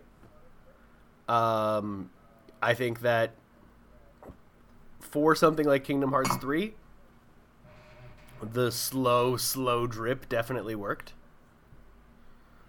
And I think that for Smash Brothers, the somewhere in between, what was it, 8 months between announce and release for that? Just about, yeah. Yeah, like I think that was the right hype cycle for Super Smash Brothers Ultimate. But I think it entirely depends, you know, what the game is. They showed us a ton of Breath of the Wild before it came out for years, and that still came out and was great because it looked great the whole time, and they had that pedigree to back it. Yeah, and even if you had concerns, it's like, well it's Nintendo. Yeah. We'll see what happens. So I think. Oh, sorry, Andy. I didn't realize you were. Oh, I was done. Oh, okay. I thought you were about to say something. So I think that it really does depend on the game. I think Andy's right in a lot of ways with that. I also think that when you look at Apex Legends and what kind of game it is, it's very much appealing to where the market is currently and playing off of the way that people are currently interacting with entertainment. So, you know, you look to other forms of media for how this is done. A great example is music. A lot of musicians have taken to, you know, randomly dropping their album. Oh, it's out now, Friday. Oh, it's out. That's happened a lot over the last 2 years, and you can see that it's a trend. Musicians opting and their teams opting to drop the album with no press at all versus hyping it up. Why would they do that? Because, I mean, it's real simple. When something comes out of nowhere and it's shocking, you definitely don't want to be the last person to know what's going on. If something is hyped, everybody knows what's happening, right? Everybody's aware. But when something comes out of left field, you want to be able to be the one to say, yeah, I heard it first, or I played it first, or I was a first adopter. I was on that. And that's how a game like Apex Legends, that again is a game similar to Fortnite, similar to all these others, the battle royale game, where that's fine. I don't necessarily think you could do the same thing with, like, let's say they just dropped. You couldn't just drop Mass Effect 4 or whatever out of nowhere. Because there's a million and one reasons why you couldn't do that. You wouldn't be able to keep it a secret. You just couldn't do it. The digital age makes that possible. Kingdom Hearts worked the way that it did because the people that want to play that game are primarily gamers from the old times, right? Where all you had was I like the characterization of the old times. The old ways. Like, all you had was that Game Informer article on the game, and then that was it until they started showing commercials. You know? Kingdom Hearts players are loyal. Look at it. It's been 14 years. You can announce the game 6 years out, show us some screenshots and a couple of clips, and we'll be good. Because that's how it used to be. The game's not going to suffer one sale because of that. Whereas I think Andy's assessment of Apex Legends is spot on. If they announce it early, well, everybody's going to crap on it, and then maybe it doesn't do horribly, but I don't know if you have 10 million people playing it overnight. That doesn't happen. Right. Also, right. It has the benefit of being a game that is digital, right? That's digital only, right? So, and it's free. So you can throw it out. You can absolutely throw it out. And Respawn is not a tiny name in the industry. They have enough clout that you hear their name and you go, oh, okay, what is this? With no preconceived notions at all because you didn't know what was coming, that's a win. Yeah, I think that's totally true. And I think the point you made about Kingdom Hearts is an interesting one because I think goodwill goes a long way. And EA doesn't have goodwill, but Respawn does to some degree. And like Square Enix does. So like they're able to get away with that for longer than an EA would be able to. Yeah, if we were talking about a Star Wars game, we'd probably it's going to get canceled. or it's going to suck. Yeah. Oh boy. Yeah, Pete, but I think you're right. Like if to their point, if this news had come out six months ago, we would have been super skeptical about it. Whereas when it was like, oh, it's coming out on Monday, it's like, all right, let's see how it is. Pete, it makes a difference. Yeah. This got me thinking, like you said about like hype and stuff and how we feed on it. And something like Undertale, I think, is a brilliant thing because when you want to see about games and trailers and stuff, you can't show too much of something like Undertale without like ruining it. Right. So how do you market that necessarily? Well, that game just was a great game, so it kind of marketed itself and it got around by like the hype of it. Like that game solely got around by hype, you know, because you. Really just people saying, oh my god, I played this game and it's awesome. But yeah, it's interesting because it was like post-launch hype, right? It was not hyping the game. Yeah, it just kind of came out and it was there, and then somehow someone talked about it somewhere, picked it up. Like I heard about it like so many times, I didn't know what it was. That's like it was one of the weirdest like ways that I've ever been on to a game, you know. And that's like the antithesis of marketing, you know, like you don't have anything you can necessarily even market with that game except for what it is, and what it is an experience, and that's just crazy that it like worked.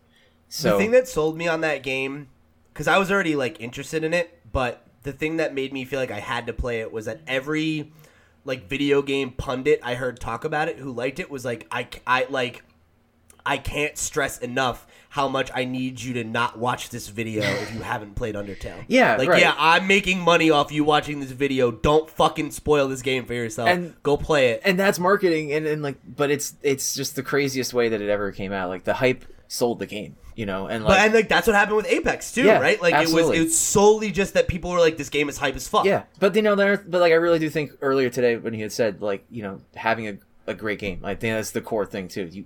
No matter how much hype there is, obviously if the game sucks, it sucks. You know, The thing that's interesting though is I think Sean makes a really strong point that like it's easier to do that with an established IP like sure. Kingdom Hearts or Fallout because people were fucking hungry Yeah, for it. absolutely. You know, whereas like I don't know that like a game like Horizon would have gotten as much hype if it didn't have the traditional E3 cycle where like you saw that first trailer and you're like, holy shit, like this is something that I've never seen before. Yeah, you know? yeah. Oh, and like especially because it was coming from somebody that like had never made a game like that before. Yeah, it absolutely, like the whole thing. I think, yeah, absolutely requires the game. You know, every specific game is its own campaign to get it to be known and like, you know, become something. Like I just can't imagine like trying to turn around something like Anthem at this point, you know, where they are, like how would you market that like differently, you know, knowing that like Apex comes out on like a fucking just like, oh yeah, here it is, and like it, you know what I mean, like you got to be like so mad you spent so much money doing what you did already and they just come out and do that, you know, it's wild. The thing is though, it's like EA like does this to themselves where it's like, hey, let's shoot one of our games in the foot. Like they did this with Titanfall 2. Right. They Yeah. put it out against Battlefield. Yeah, and it's this like, is- why? this is- like yeah. why did you do that? The second time that they actually, yeah, the second time in a row. Honestly, I really hope that we get like the news now. We're like, you know what? We made enough money this quarter. Still Anthem. It's not Delay it it's 6 more months. it's Fuck not it. Get delayed. If you delay that Do game, it! it's never coming out. Do it, EA! They'd rather launch this game. I guarantee you, they'd rather launch this game the way it is and then fix everything, you know, as they go and tweak Yeah. rather than ever delay it because they're there, man. I mean, I think they already did delay it once, so But I mean, they're But like still, they had the do it beta, again. like, you know, the people who liked it want it now. do 6 more months of betas. Let's go. Oh my god, dude! Then it's gonna be called an early access game. It's gonna be like, oh, it's just like a Steam title, like whatever. That's fine. It's not a real game according to correct. Sean until it comes out. Well, so it would be fine. Yeah, but I mean. The people who really like it can keep playing. You know, honestly, Pete, you know, seriously, you're kind of swaying me on this side. If they just did like 6 more months of beta access, I'd play it probably for a little bit. Because a lot of people were like, you know what? Like the people who played it were like, it's good, and a lot of people were like, oh, maybe I'll pick it up. You know, do that for 6 more months. Like, who knows? The bad decisions have already been made. Like, Yeah. it kind of is what it is with that Yeah. game. It's going to succeed or fail. You know, like, there's no more that they're going to be able to do on this side to sway people. And I think, Yeah, I think at this. Oh, I I'm was sorry, going to just say, I think an extended beta will produce more of the same negative conversation around the game because everybody who hasn't played it and thinks it's going to suck or thinks that it's going to fail is going to be emboldened by that news. Yeah, that's fair. We'll see, you man. asked the question though about how we like to have our games rolled out, you know, marketing wise. Yeah. And I just wanted to answer that. Right. So I actually don't really watch much at all of games before they come out. Mostly because I don't think that you get, like, I don't get much out of watching gameplay trailers and things like that, because gaming is an experience, and so if it feels good, like a game could be, you know, really great looking, but if it feels bad to play, that doesn't matter. So I don't put much stock in that. I probably have watched, to be honest, more trailers of games since I got on this podcast than I did before. And I played more unique games before I got on this podcast than I do now. So I've always just kind of preferred the drip feed. And don't really, I don't care much for like how the game looks. I think the only game type where that matters to me is fighting games because you can tell a lot about a fighting game based on how it looks when it's being played. Yeah, I think to answer my own question there, like I think for me, I like seeing games in advance until I don't. You know, like I like hype, but when it hits the point where like Death Stranding, for example, I don't ever want to fucking see that game ever again. See it every day, like until it comes out. Like just put it the fuck out already, or don't. You know, like that's where I'm at with that experience, and like that is. And I also recognize that, like, my own tastes and biases play a large role in when I decide when enough is too much. Or enough is enough, rather. Because, like, I never hit that point with Kingdom Hearts. Because I wanted it so bad. So, like, any scrap they could give me, it's like, yeah, it tied me over, you know? And, like, I feel that way about, like, Pokemon when it's coming out. It's like, yeah, give me these little dumbass Twitter announcements. Like, yeah, like, give me the details. But I do hit a point where I'm like, all right, I don't want to see anymore. Like, don't show me more Pokemon. Like, I want to, like, get as many moments in the game unspoiled as possible. And I think the longer the cycle and the more you show, the less excited I get. To add to that a little bit, I've already decided if I'm going to buy a game or not when it's announced, almost 100% of the time. Like, there's no world in which I'm not buying Kingdom Hearts, right? There's Sure. There's nothing they could show me about a Pokemon game that's going to make me buy it more. I can't buy it harder. It's Pokemon. That's it. You could buy both copies. You know, like, the only time that really matters is when it's something like a new IP. In which case, seeing gameplay kind of helps, but it's the idea that matters more. Like, if the idea is appeal, like a game like Horizon, the idea of that, the bones of that sounds great. But if I watch it, like, I can't tell if it's a good game. I can only tell that it looks pretty, you know? To me, that's a big difference. So if I like the bones of it, all right, well, I'll buy it. That's it. Give it a shot. Yeah, I'm very much aligned in that respect. Like, most of the time, I don't watch a trailer unless we're talking about it or something. And if you give me a concept and I'm like, this, like I've always said with like a lot of the games, like, oh, this sounds like everything I like. You know, it's not a matter of how pretty or ugly or anything it is. Like, I play all range of what people would call bad to good games, you know? So it's just like, I'll play anything if it's got the bones and the meat is there for me to chew on, you know, I'll go for it. So something like Horizon, tell me it's got dinosaur robots and shit, I'm in. You know what I mean? Like, you told me that shit, I was like, in from that first trailer. I mean, that's a no-brainer, you know what I mean? Same deal if you told me there was like another StarCraft title, I'm in. There's no chance in hell I'm not gonna buy that game.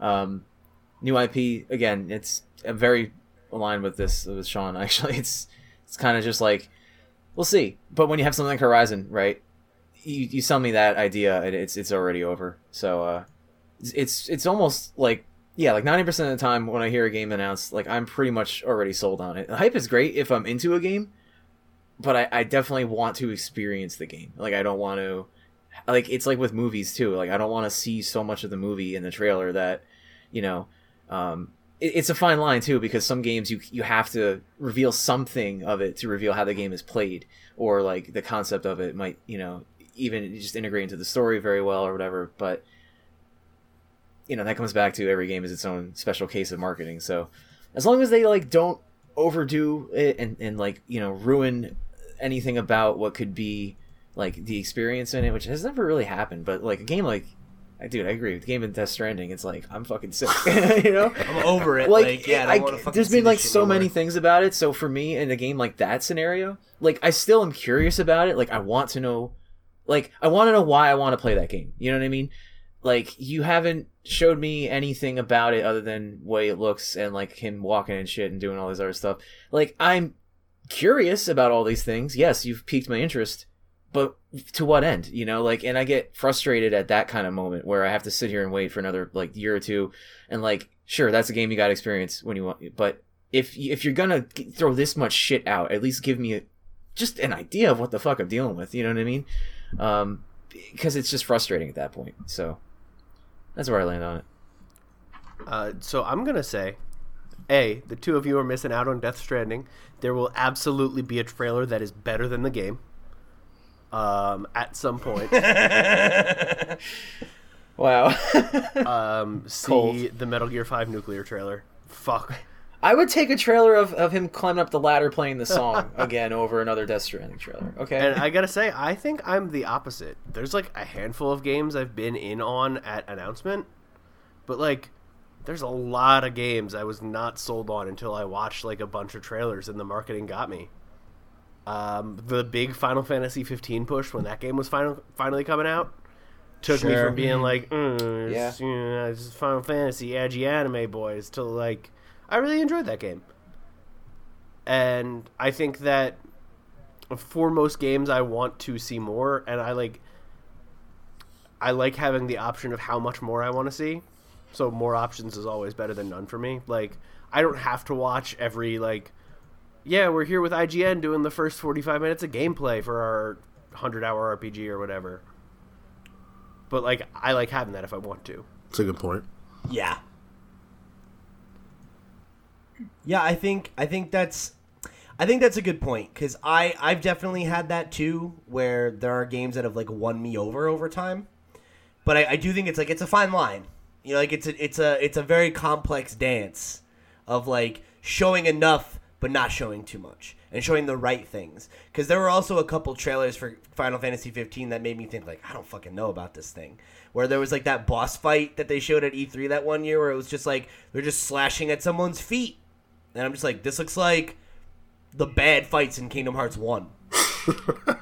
Yeah, I remember the roller coaster I felt with that game between trailers. Like, I remember making fun of the one where they were like, "Oh, you can use the gun thing in the VR," and I'm like, "What?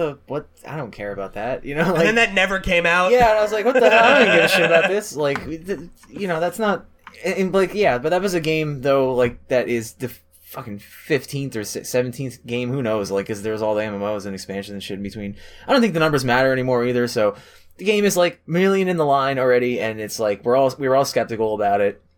That's a game that's a specific scenario where you're going to have to throw more information out for me, too. You know, it's like, I was so on the fence of that. And until Andy got it, even, and then we all sat down and were, like, in the same room with it, I still wasn't necessarily sold on it. And then I didn't have to even buy it because Pete was kind enough to give me a copy of it. So it was like... Great. Right. So my point is, like, I still probably wouldn't have bought that game, you know, but thank you so much for the copy. Are there any examples of games that you guys would have gotten, wanted to get, were sold on immediately, and then the more they showed, the less you wanted to play it, to the point where you did not get it? Oh, there's definitely something. Damn, I can't think of anything off the top of my head. I know there's been a game or two that I've been like, wow, I wanted this, and I don't want that anymore. Yeah, I can't think of... Wait. No, I can. It was Arkham Knight. Yup. But that wasn't an issue of the more they showed. It's just that the Batmobile was bad, and they were like, look at this new thing we have. Did you buy it? I did. Oh. I did. Because I trusted them. I was like, it'll be fine. Was like, this is the conclusion to this trilogy. It's like, I'm sure I'm iffy on this one part, but the rest of the game should be better, I got right? one that stands out. But when Command & Conquer 4 was originally announced, I was hungry as hell for a Command & Conquer game, and I would take anything at that point. And I think I've said to this day, I would practically take anything. But that game, as more was released and I heard more about it, I was just so turned off. I did not buy that game until like years and years later when I got it for like 80 cents on Steam or some shit. So... and I was disappointed even then with it. So, yeah, that's definitely a game that I had hyped that I never wanted. Huge letdown. I'm just thinking of like big letdowns for video games. What about you, Sean? Can you think of any? Oh, God. I had one, and then I was so invested in what Thompson was saying that I forgot it. Because once he said Command & Conquer, I was like, oh, yeah. That's the one. But I actually did buy that game. Or did I? Yeah, I did. It's still in the plastic wrap somewhere. No, I played it. Awful. Yeah. You know what? Oh, I have another one. Go ahead. Damn. Dawn of War 3. I absolutely love Warhammer and Dawn of War games. 1, great. 2, pretty fun. Got better as it went along with expansions. 3 was announced. I'm like, I'm all in. Oh my god, it's a fucking RTS MOBA. Like, never touch that shit. There are actually a couple. Def Jam Icon is one of them. Oh, wow. Like, Yeah. I was huge into the Def Jam series. Yeah, I wanted a sequel. Everybody did. And then everything I saw was like, oh, nah. The latest WWE wrestling game, normally I just buy them yearly without thinking. Due to sort of not enjoying the last two, and then this one looking just like the same, I passed. For the first year since I've been a wrestling fan, that's the only year I didn't buy a wrestling game. Damn. That's pretty crazy. Yeah, that's all I can think of off the top of my head.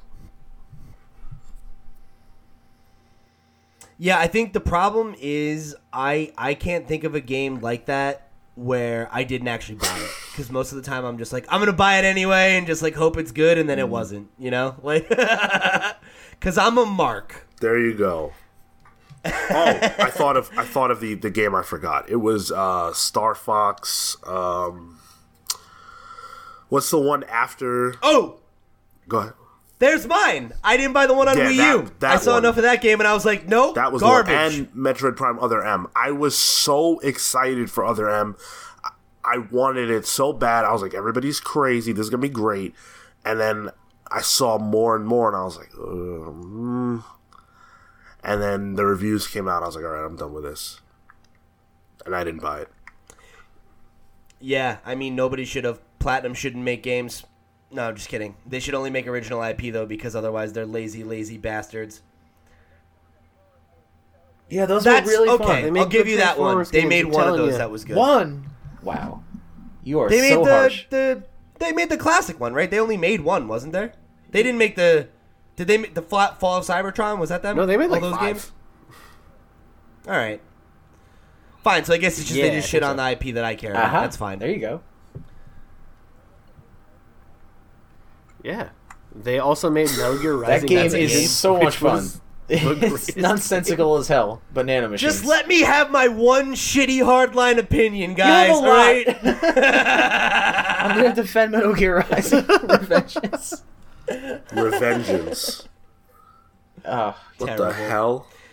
it's like I don't even know if that's the name anymore. I just know you Kojima. play a Ninja Man. There's nano machines. Metal Gear Solid, Ninja Man, You do play Who Ninja. cares? Bayonetta 3. All right. So I think that's a good place to wrap Metal up this Man conversation, Ninja 'cause Gears. it's just delving into fucking madness. So, if you guys want to let us know what you're thinking about this topic, like what are some games that you've thought of that had marketing strategies that really worked or didn't work for you? What are your opinions about how much of a game you want to see before release? And if you're playing Apex Legends, you can hit us up at thevideogamepals@gmail.com. Follow us at The Comics Pals wherever your social media is sold, or hit us up in those comments down below and let us know what you're thinking. I'd love to hear from you on this subject because it's an interesting one, and I think there's a lot of really interesting wrinkles in it, and it's something that has evolved a lot over the last couple of years as games have evolved and the way that we consume them has evolved. So I'd be interested to hear your thoughts on this one. So before we get out of here, let's do some plugs. Sean? All right, cool. So, if you want to hear more from me, I am on the Comics Pals every week. This week, we talked about love and relationships, as Valentine's Day is this week. And we talked about how those manifest in comics, some of the greatest relationships ever in comics. And we talked about why it is that female protagonist heroes don't seem to have many relationships that people can speak to, and how that interacts with how popular the character actually is. So we had a really good conversation there. And of course, we talked about the Avengers Super Bowl trailer, the best part of the Super Bowl. If you want more from me on social media, I'm on Twitter and Instagram only at Sean Soapbox. Hit me up to talk about Smash Brothers, as per usual. Talk about that piranha plant shit. He's good. Andy?